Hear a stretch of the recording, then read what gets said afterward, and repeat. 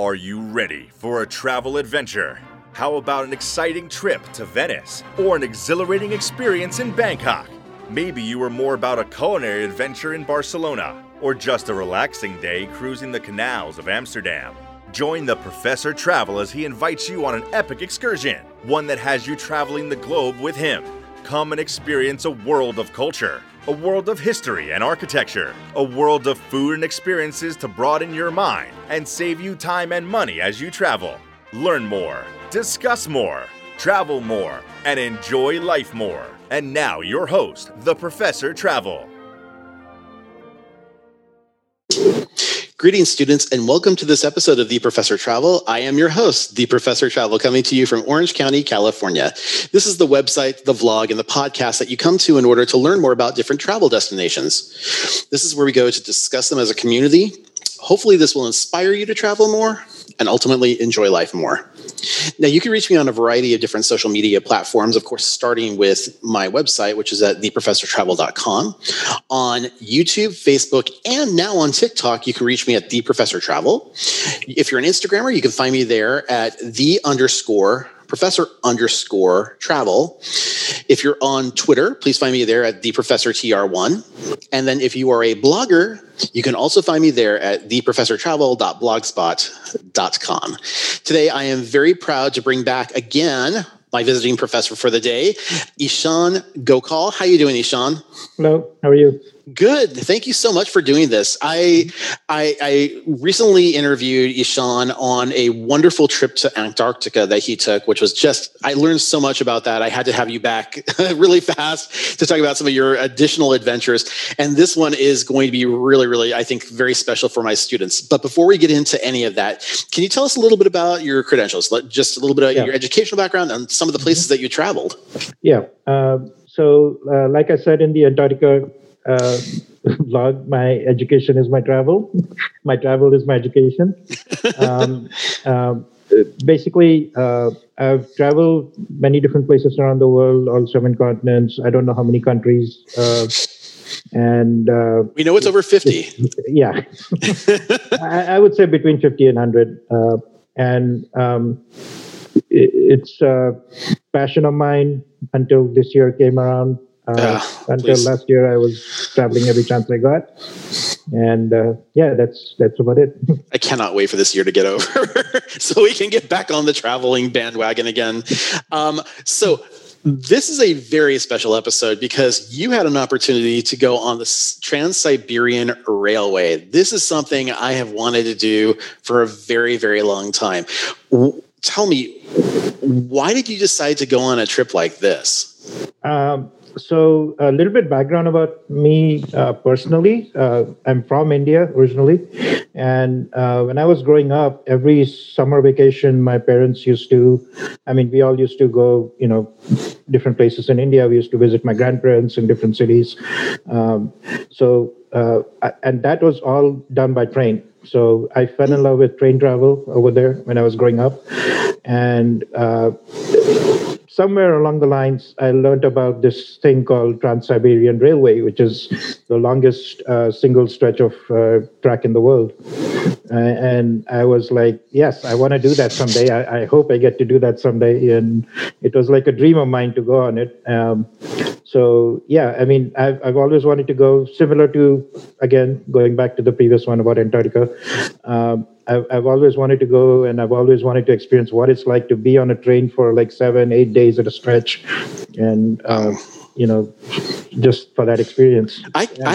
I am so proud of you for making your dreams come true. It is like you have been to more countries than almost anybody I know. You have been through so many different brilliant adventures. Sorry. I know a lot of people who have been to a lot more countries than I have. You know what? Traveled a whole lot more. I have been to 23 countries, and I think that's a pretty decent amount, at least by American standards. You've been over between 50 and 100. I only know 2 other people that have been even comparable to that, and they're both professors I work with, and one has been been, I think, to over 70 countries, and the other one has been to a little over 100.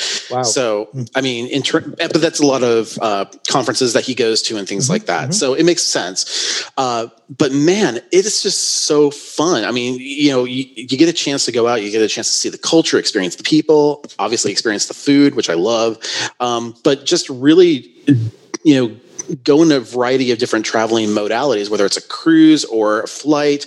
This particular one, however, on a train is so unique and so interesting. I was telling you right before the show, there was only 2 train trips that I've dreamed about when I was growing up, and one was the Trans-Siberian Railway, and the other one was the Orient Express. The Orient Express we'll probably talk a little bit more about later on down the line, just because I am looking to do that down the line, and I'm really kind of curious about how that process would look. But yeah, I actually am. I know a YouTuber who's done it, so I'm going to see if I can get an interview with them as well. So stay tuned for that. But how long in advance did you have to start planning for this kind of a trip? Almost a year. And the reason, I mean, I don't know how to say this. It was just the processes of getting everything organized and, the details of the whole trip. Now, this trip actually was part of a larger trip that I had taken with many other countries along the way, and before and after Russia, everything. So it was just like organizing that and figuring out, you need to fly from here to there, to there, to there, and stay here for so many days and arrive in Russia on that day and leave on Russia that day, get the visas and all that. So it was a kind of a headache to kind of plan everything. So it took a long time. And then, everything beyond that also. So I'm just combining that to say like more than a year. Did your travel company,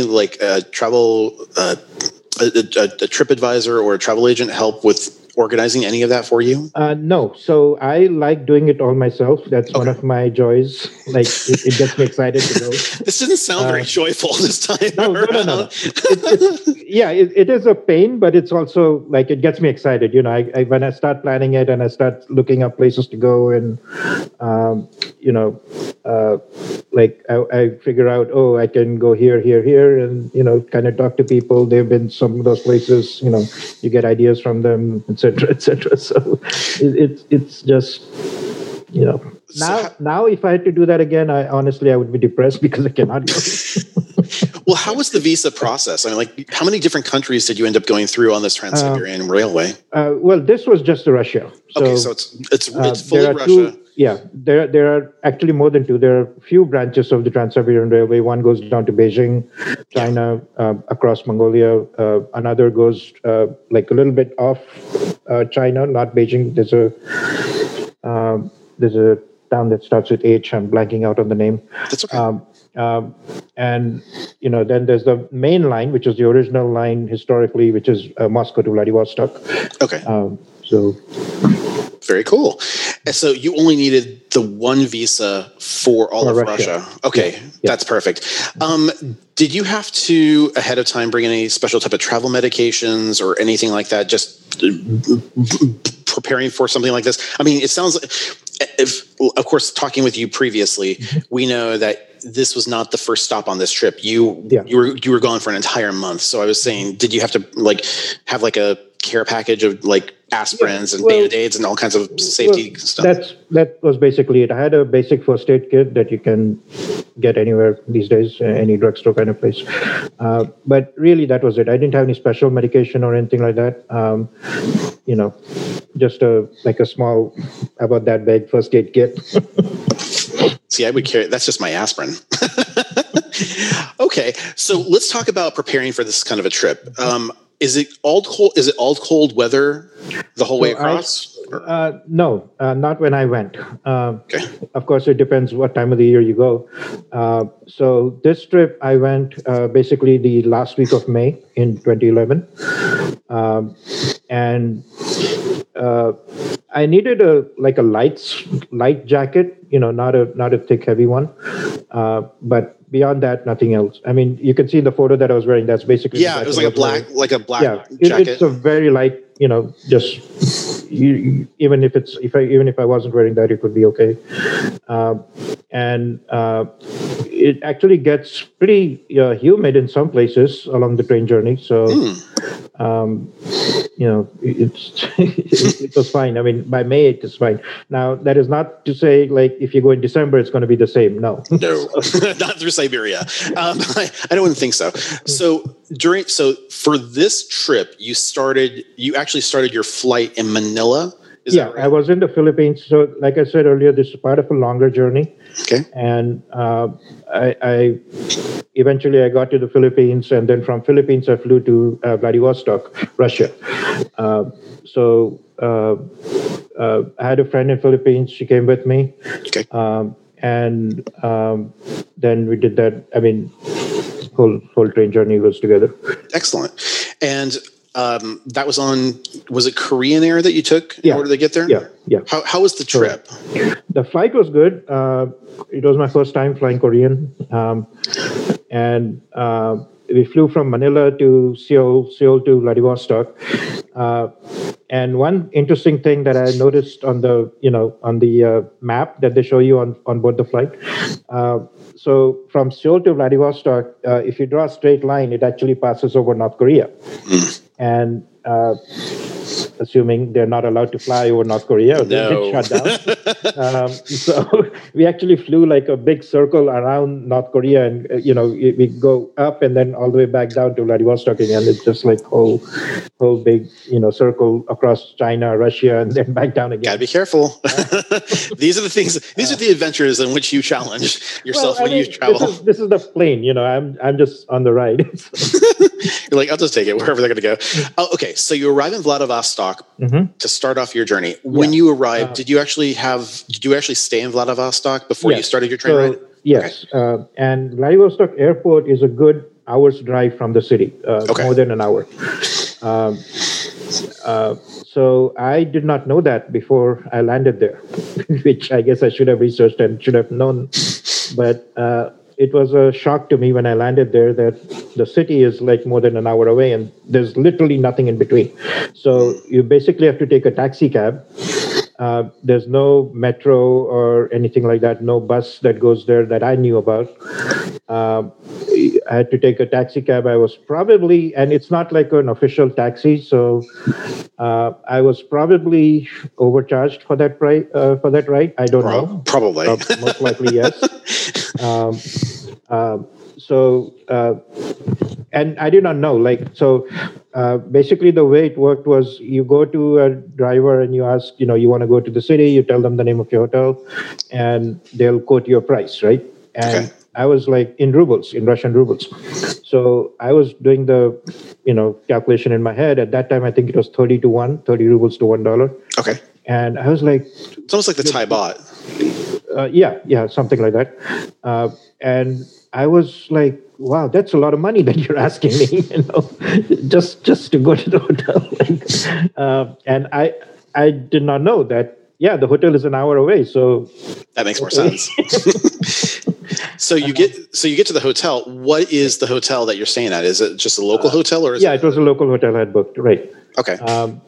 They had a nice bar on top. I wish I had written down the name of the hotel. It had a top floor, kind of restaurant bar. Nice. And lounge kind of place. And you can see the view of the city from there. It's like top floor is like, I don't know, 10th, 11th floor or something like that. So it's nice. It's a good hotel, but I wish I had written down which hotel it was because I don't know that. Do you speak Russian? No, I don't. Okay. So were they able to communicate with you? Yes, they were. All the tourist areas I found, actually all over the world, this is probably true, that you can get by. It's not a big deal. You should know a few words, of course. Spasiba, thank you. Do svidaniya. A few words which I've forgotten now, but otherwise, I'm trying to remember what is hello or like hi. Privyet. Privyet. Yes. Mm-hmm. So, word of the day for you students.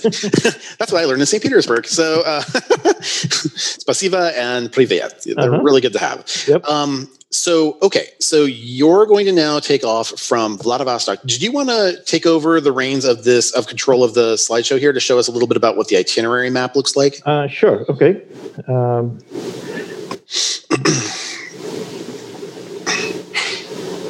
Can you make me the owner like this, the co-host?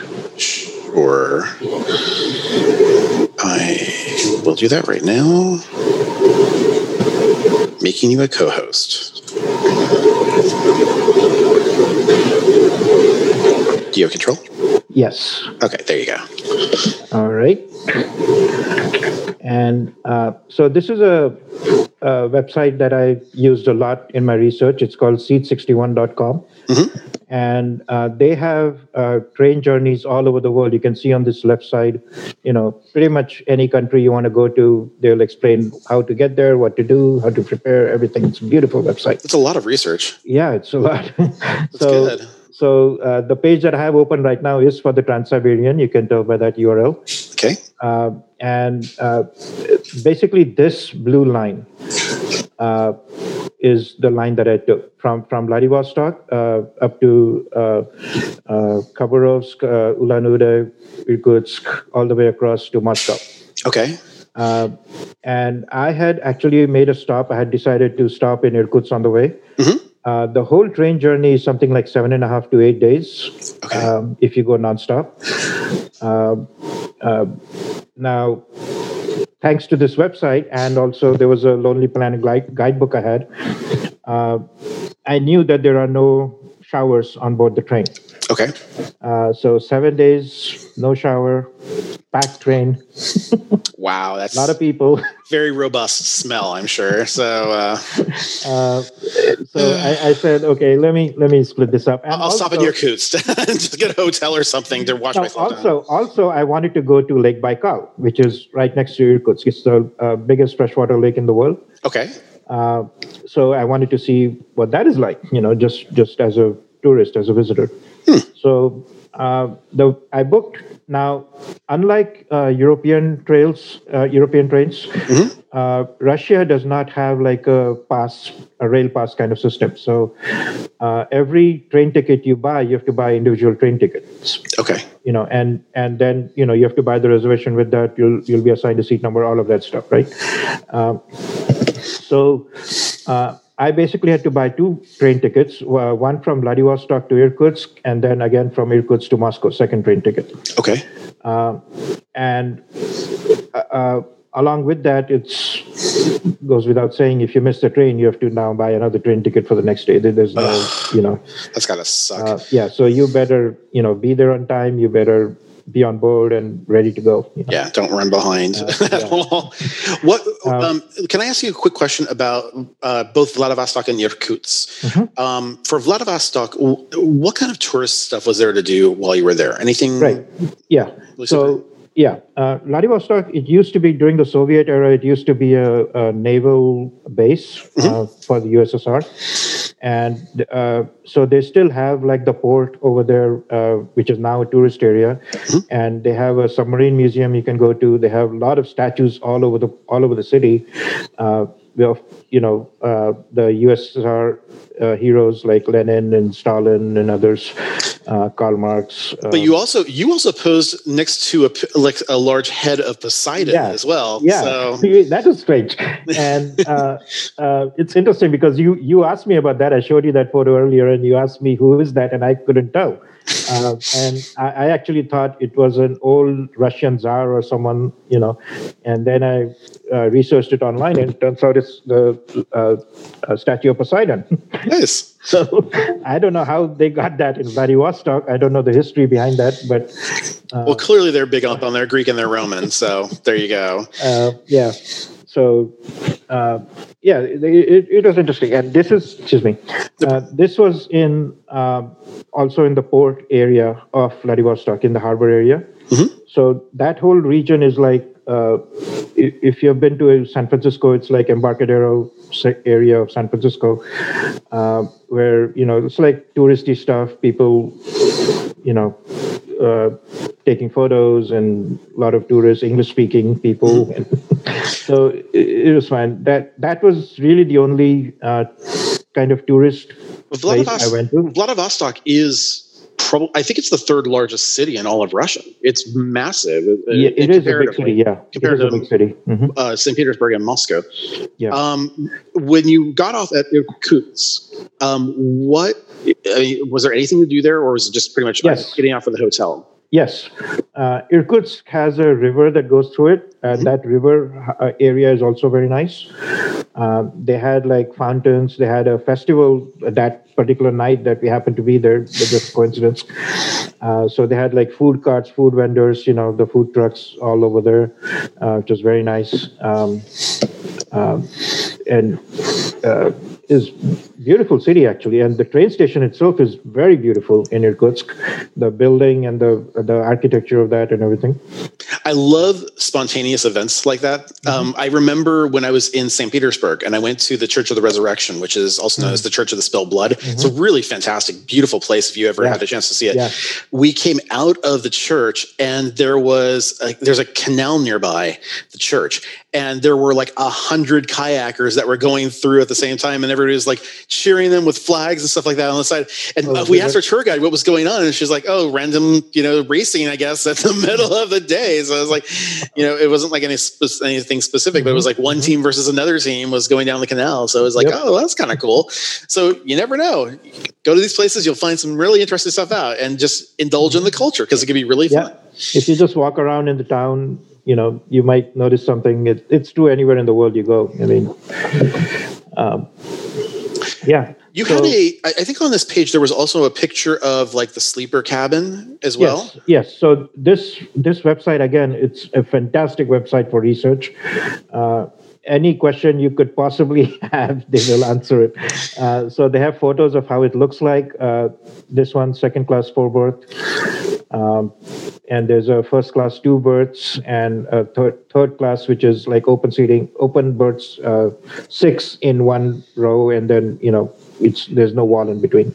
So I can go through the details of those if you like. Just for purposes of accommodations, do the seating areas basically turn into beds? Is that how it works, or is it like so the bottom kind of comes outward and it becomes like a flat bed? Okay.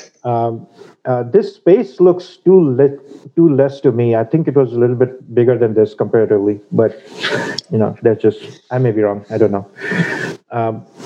Now, there are different types of trains that operate on this route, and this one, the Rossiya, that's the name of the train, Russia. This goes the entire way, Moscow to Vladivostok. So this is one of the more luxurious trains that is there. There are lots of other smaller trains that only go certain sections. There will be trains that go just from Vladivostok to Irkutsk or wherever. Just certain point, not the whole way through. Okay. So you book your ticket on that particular train that you're going on, and then this website also has a timetable I was just looking at here. So it shows all the timetable updated, and wherever you want to go, right? So day 8 Vladivostok or whatever, right? Yeah. So wonderful resource. We can share a link to it at the end of this presentation. Absolutely, yes. Thank you. I mean, how is the customer service on the train? Not so good. Oh, sorry. and I've heard different things. So I follow a blogger online. I don't know if you want me to drop Sure, that in. Why not? So she goes by the handle The Professional Hobo. Okay. And she's a long-term traveler and also loves train travels. And she's been on this train. And she actually mentioned that, the service is pretty good comparatively. You don't expect much, but it's fine. It's not a problem. For me, there were times when I was kind of put off a little bit, but that's just the way they are. So it's my, Western views, and you have to adjust to that.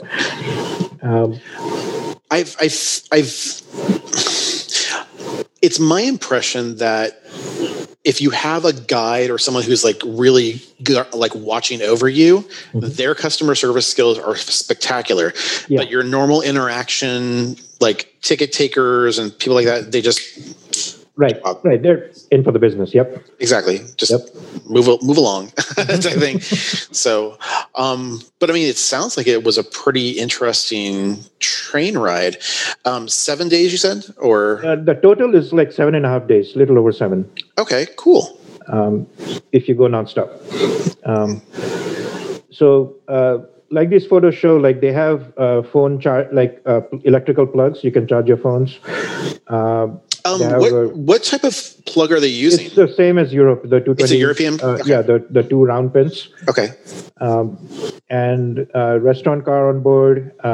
The food was so-so. I mean, I really can't expect much, so it was fine. And here I'm expecting vodka and caviar. I mean, maybe I'm under the misimpression of something nice like that. Vodka, yes. Caviar, no. Okay.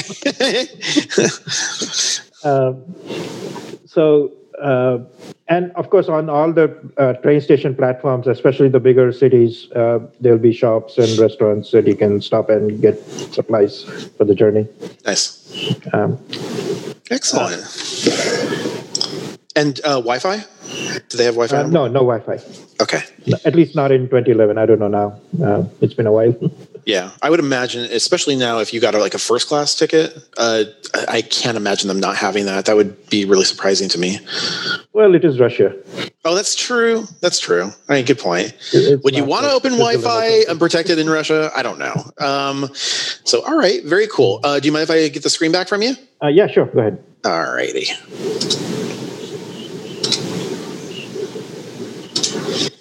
All right. So, did you have any pre-planned excursions on these different locations that you were going to? Like when you made stops in cities? Yeah. Yes and no. Not planned. It just happened on the fly. I think I mentioned earlier I had made a stop in Irkutsk on the way, and I wanted to go see Lake Baikal. Now, Irkutsk is not literally on the shore of Lake Baikal. It's like an hour's drive away. It's always an hour drive away from wherever you're going. Look, airport to city, city to the lake, whatever, 1 hour drive. Yes. But I had read somewhere online or in my guidebook I had a Lonely Planet guidebook for Trans-Siberian Railway. I had read somewhere that you will always find there are lots of travel agencies over there that will take you to Lake Baikal for a day trip or whatever, right? So it also said that it's better to book locally instead of outside. Otherwise, if I book from here, yes, it's kind of peace of mind. It's guaranteed that it's there, but they'll also charge more money and all that. I'm very cheap, especially on long trips. So, which is why you're able to go on so many of them. So good for you. Yeah. So got to Irkutsk, and I think I had 3 days over there.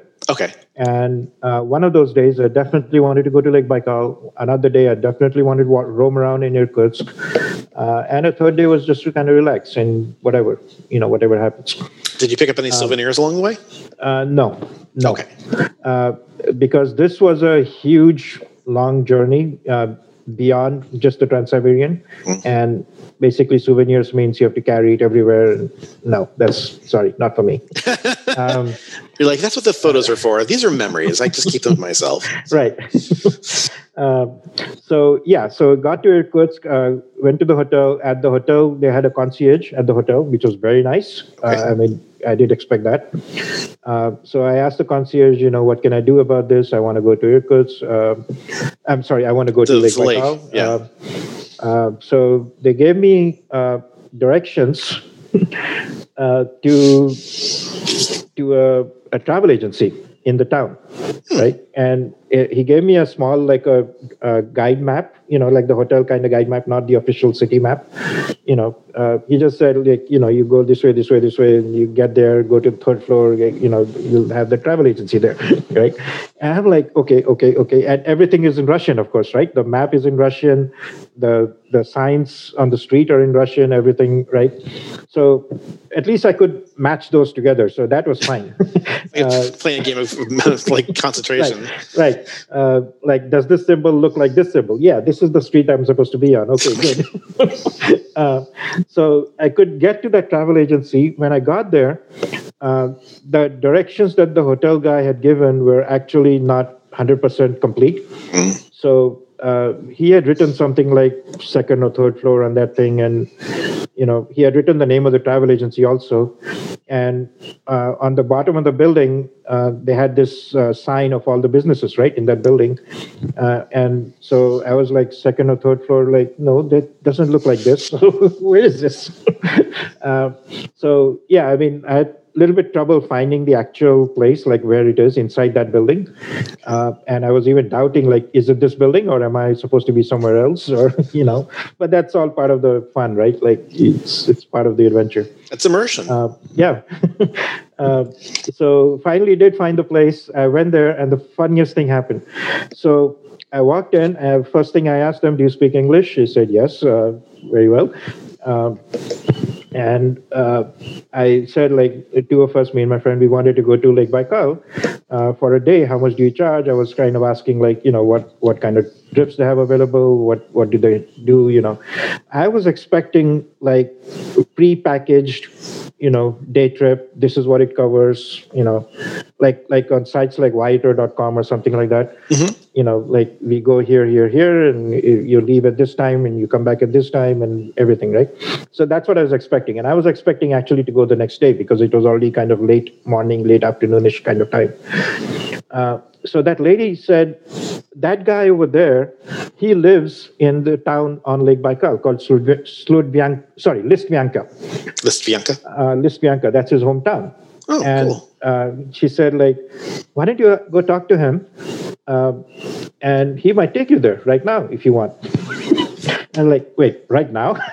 I'm like, I expect like tomorrow morning you'll go all day and come back at night and stuff like that, right? So we went to talk to that other guy who was, behind another desk, and he said, yeah, I can take you right now if you want to go. I have my car. It'll be whatever you want to do. I'll show you the lake. There's another stop on the way. We'll stop over there. We go, come back, and it'll be fun. Let's go. Like, okay then. Well, okay. How much do you charge? That's the main question, right? How much money are you going to take? Exactly. So he gave me some price. I said, you know what? I'm not even going to haggle or anything. Like, okay, fine. I gave him the money and we were off. Same right then. Like, I was like, that's so funny. Just did not expect that at all. Like immediately, we went downstairs, went to his car, and he started driving. Wow. So we went down to this lake. On the way, there was this old village that is basically from pre-Russian Revolution time. It was during the Tsar Nicholas II time period. Yeah. And the whole village is built completely out of wood. There aren't even any nails holding the buildings, holding the wooden logs together in the buildings. It's 100% wooden, and it's just a weird thing to see. Like every building is like all wood. There's nothing else, no metal construction, anything, no cement, nothing holding it all together. But they made it like that. So they had. It used to be a Russian army like outpost or something like that. So we walked around over there. Interesting looking village on the way. And spent some time over there, then got back in the car, went down to the lake, and just hung around on the lake. Now, remind me later to talk about the train journey next to the lake. But we went to the lake, and it was cold water. Now, this is roughly the end of May. Okay. The water is like ice cold. And there was no one of course swimming in it or anything like that. It's just there's a beach. You go to the beach and you see it, look at it, and you basically that's it, right? But there are restaurants like tourist catered, outdoorsy kind of restaurants. You sit on the patio, you have a nice view of the lake and everything. Eat food. Do you remember what kind of food you had there? Yes. Now, a little bit about me. I don't like fish. Okay. And at that time, now I've started to eat sushi, but I still don't eat like even cooked fish, salmon and stuff. So at that time, I did not have any kind of fish, nothing. And that's all they had in those restaurants because it's. Well, you are on the side of a lake, so yeah. Kind of. So I told the guy that, fortunately he was English speaking, right? So I was able to talk to him. So I told him, I don't eat fish. So what do you recommend that is not fish, right? And he's like, no, you have to try this one fish. Just try it once. This is kind of the experience, right? Like, so there's this fish called amul, amul or omul, OMUL. Okay. Apparently, it only lives in that lake, in Lake Baikal. It doesn't live anywhere else in the world. And it's a delicacy of that region. So he was like, you have to try this, have a fried mole or something. And I'm like, okay, I'll have one bite out of what you're having because I hate fish. And yeah, I absolutely did not like it at all, but whatever. People. I was waiting for you to say, give us the whole, oh my gosh, it was fantastic. You're like, no, it still sucked. Thank you. It still sucked. But again, like all part of the experience. And after that, like there's really nothing else. I think I had like some like boiled chicken or something like that over there. It's just something weird. And that was kind of supper, and we just hung out over there, chatted about each other's lives and stuff. He lives in that city in Lisbyanka, cool. And he's a tour guide in Irkutsk, and he keeps doing this all the time. So like, sounds fun. Talk to me about the train around the area. Yeah, so the train coming into Irkutsk. So can I share my screen again, please? Sure, go right ahead. I think you said, do you still have the ability? Yeah, I do. Okay. So, okay, you know what? Let me open Google Maps. Okay.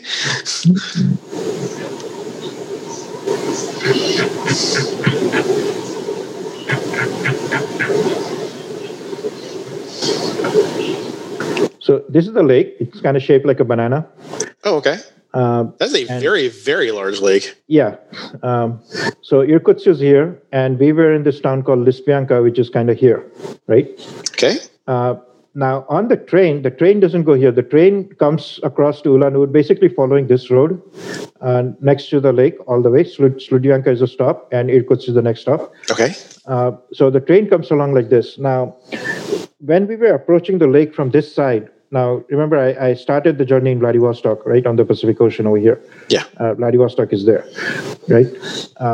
So coming from this side, going westward, when we got to this point over here, where the train track comes to the lake, everybody in the train is taking photographs. Like, there's like the hallway in the train carriage. I have a photograph looking straight down the hallway. There are like 20 people just taking photos of the lake. Now, interestingly, this side of the lake, like the eastern side, had ice on the top layer, right? Okay. The part of it was frozen over, and as we made our way around the lake, this side was totally liquid, 100%. Oh, how interesting! Yeah. So we came to Irkutsk, and then we went to Lisbyanka, and I didn't know what to expect over there, whether there would be ice or whatever. It was all liquid, 100% liquid. This explains, by the way, why it was so cold. It's because half the lake is frozen half over. The lake is frozen, right. But I've never actually seen anything like that. I mean, I've seen Lake Michigan in the winter, for example. Mm-hmm. It's either all or nothing in my experience. It's not like half and half. Yeah, I've never seen, unless it's a glacier of some sort. Yeah, but in this particular case, it wouldn't have been. This is been. like just the water freezing on the top layer, right? But anyway, so this was like ice cold, and we were pretty much at the end of the road, and you see a couple of restaurants over there. This is in the town of Lisbyanka, right along the beach. So just hung out over there. Oh, interesting. I see this Baikal Museum now. We did not go there. So important tip for people who are going to travel. Remember the museums. They are there for a reason. But it's just southeast of Irkutsk. This is like an hour's drive, like I said, roughly an hour. Yeah, it was so much fun. And we came back to Irkutsk. Now we had 2 full days in Irkutsk afterwards. So one day just hung out at this river. This is the Angara River. Okay. And I don't know exactly where we were, but it was kind of like a park area, so it might be around here or something. But More in the center of the city. Yeah, kind of. Or possibly here in this park area.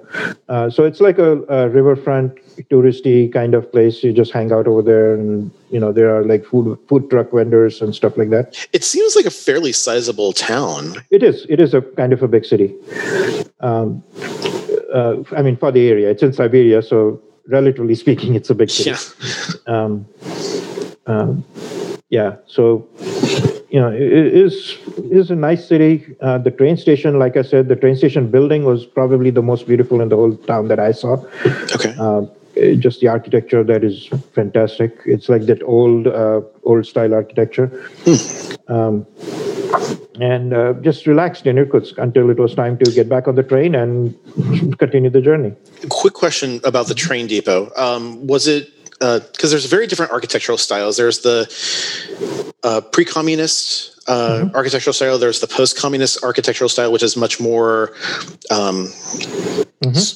solid, like cement blocks, right? Yeah, yeah. It's very structural looking. It's built for efficiency, less for aesthetics. And then when you get into the stuff that's pre-communist, you have the stuff that's more like almost French in a way, because it's you had Peter the Great. He had gone over to France at one point. He brought a lot of his teachings back over to Russia, and so that type of architecture had been shared with the Russian people, and it's kind of an amalgamation of this French/Russian hybrid architectural style. When you got to these train depots, were they mostly the communist type architecture? It was pre-communist. Oh, yeah. Very nice. The train, this rail line was completed in like turn of the century, 1900s, 1906 or something like that. So that was under Tsar Nicholas II. Okay. And he basically wanted a way to get to this Far East Pacific Ocean port from Moscow in a quick way. So it was built for that. It was just to connect that military base in Vladivostok across the country, and of course give access to Siberia and all the different provinces along the way.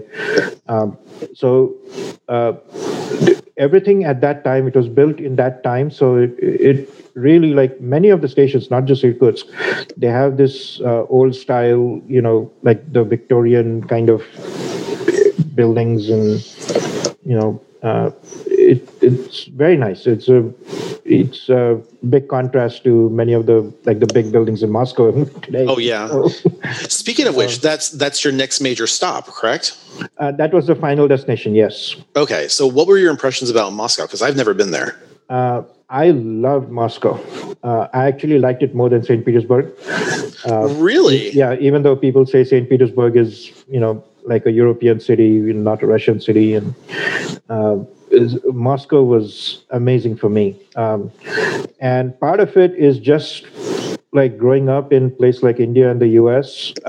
Like teenage years, I was in the US.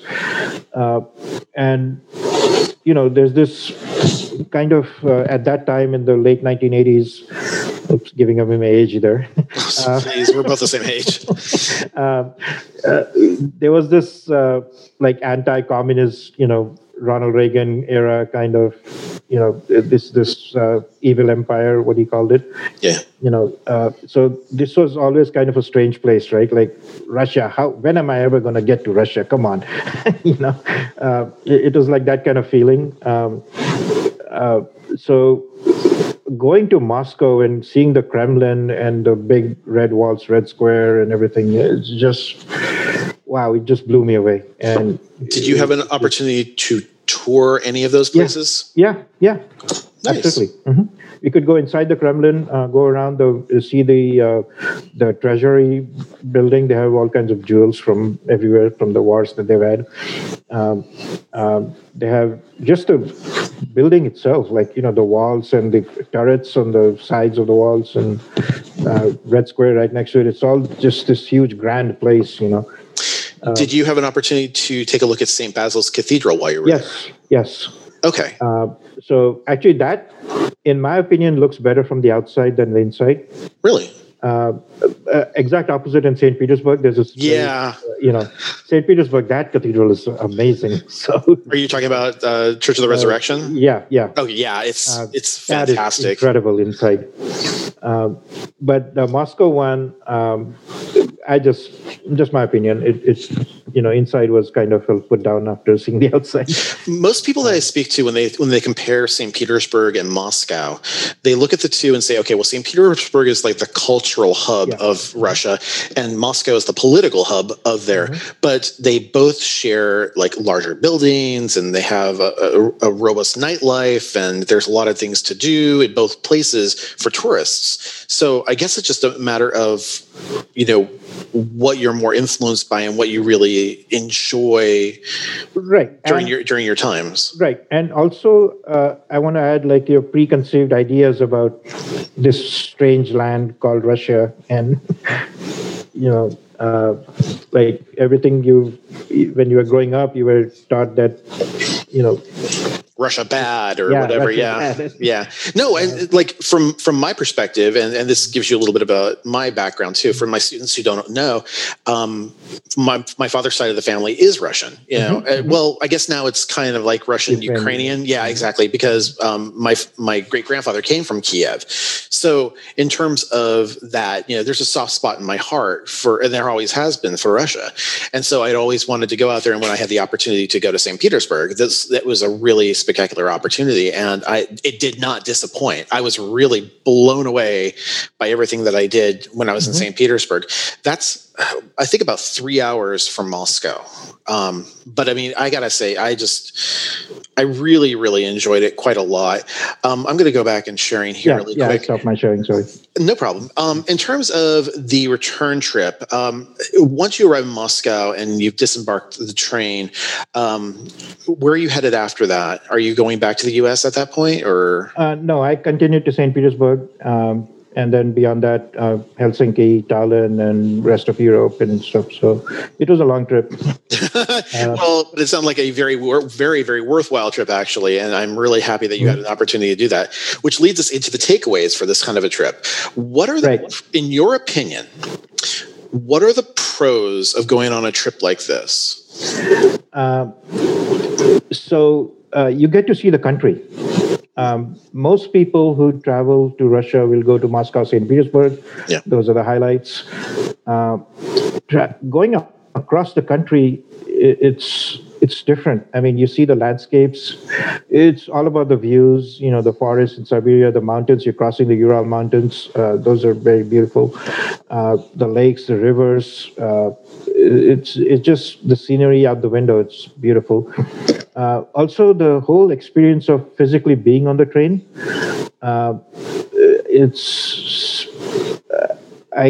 I can't even put into words, like because you are basically, most of the people who are on that particular train are going, all the way Vladivostok to Moscow, right? Yeah. They're not getting off the train in the middle. Yeah. So you get to know the people around you. You make friends with them. Yeah, you're with them for about a week. So. Yeah. Well, in my case, it was 3 days plus 4 days on that trip. That's true. But it's so like it's just you can't even imagine how it is like. It's just a huge cultural exchange experience. It sounds like it was really fun. Now. Well, fun and not fun. That's the things to be aware of on your next. So let's talk about that. What are some things that a person going into this kind of a trip, because this is quite the epic excursion, what are some things they need to be aware of? Yeah. The number one thing is there are no showers on board the train. Okay. So don't expect that. Don't expect that. There is of course a regular restroom toilet kind of thing with a sink. So whatever you can do on the sink, wash your face, head, and stuff like that. That's fine. But is this like a communal? No, you can lock it. It's a single, lockable. But it is shared one of those, or sometimes two of those in one train carriage. Okay. But yeah, once you're in there, it's a restroom. You can lock it and do your business there. Okay. That's one. Did you have to bring your own? Did you have to bring your own toilet paper, or was it already? Yes, I did bring my own toilet paper. Yeah. Okay. And that you can shop. You can go in Vladivostok to any grocery store and get all those kinds of supplies. You should also get food items, snacks, drinks. Yes, you can buy them on the train stations along the way, but it's just something extra you can keep in your bag, like things like sandwiches. You can make bread and whatever sandwiches, right? That'll stay. So go and buy snacks. Yeah. Prior to getting on the train. Right. Okay. But if you don't, it's also fine because, like I said, even on the train stations along the way, wherever the stops are like pretty long stops, you can get down, you can roam around in the train stations, you can go shopping and stuff like that. Excellent. Now, one of the things is the people that I mentioned. Yeah. They are getting drunk, and like really, really drunk. Welcome to Russia. It's not. I don't want to say that. That's not a stereotype. They shouldn't. No, but I mean, there is a stereotype out there for a reason.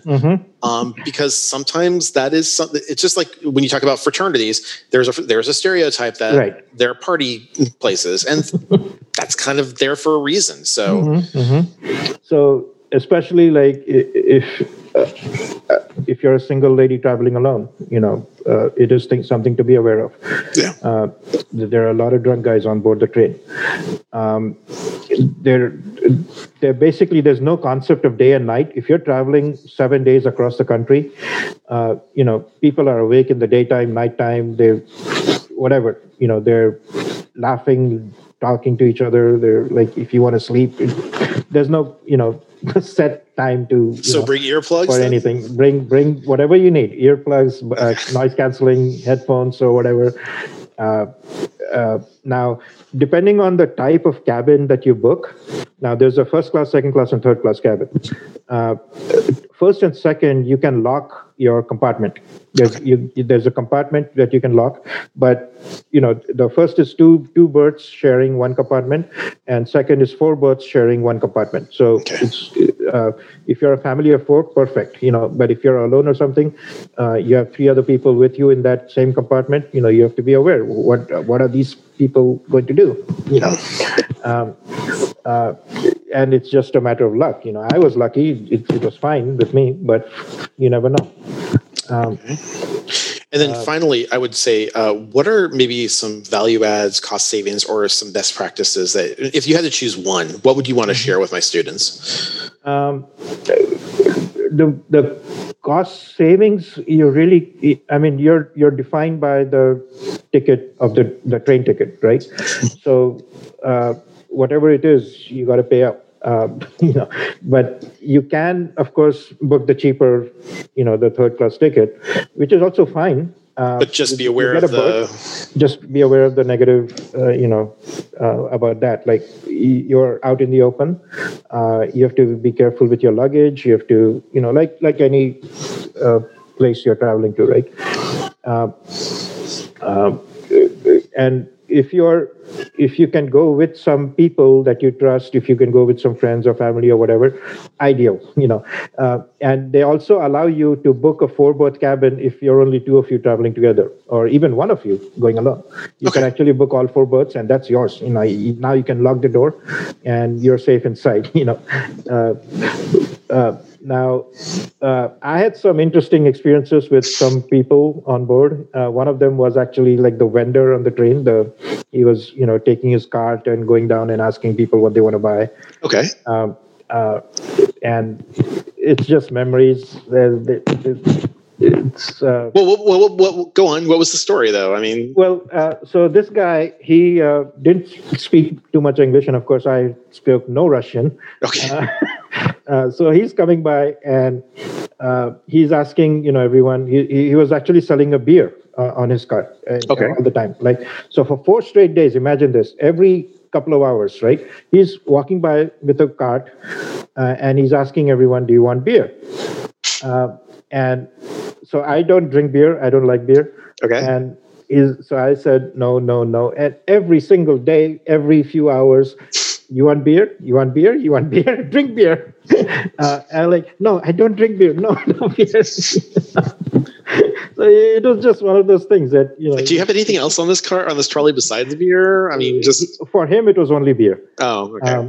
So I'm sure you're a nice guy, but I'm not buying your beer. I'm so sorry. But it was just like there was a miscommunication. He was trying to sell me. I was like, "I don't drink it. I don't want it." That's where you get into spasiba, and stuff like that. Just thank you. I appreciate it. Well, Ishan, I got to thank you. So spasiba to you on this wonderful information that you shared with me. So thank you again for that.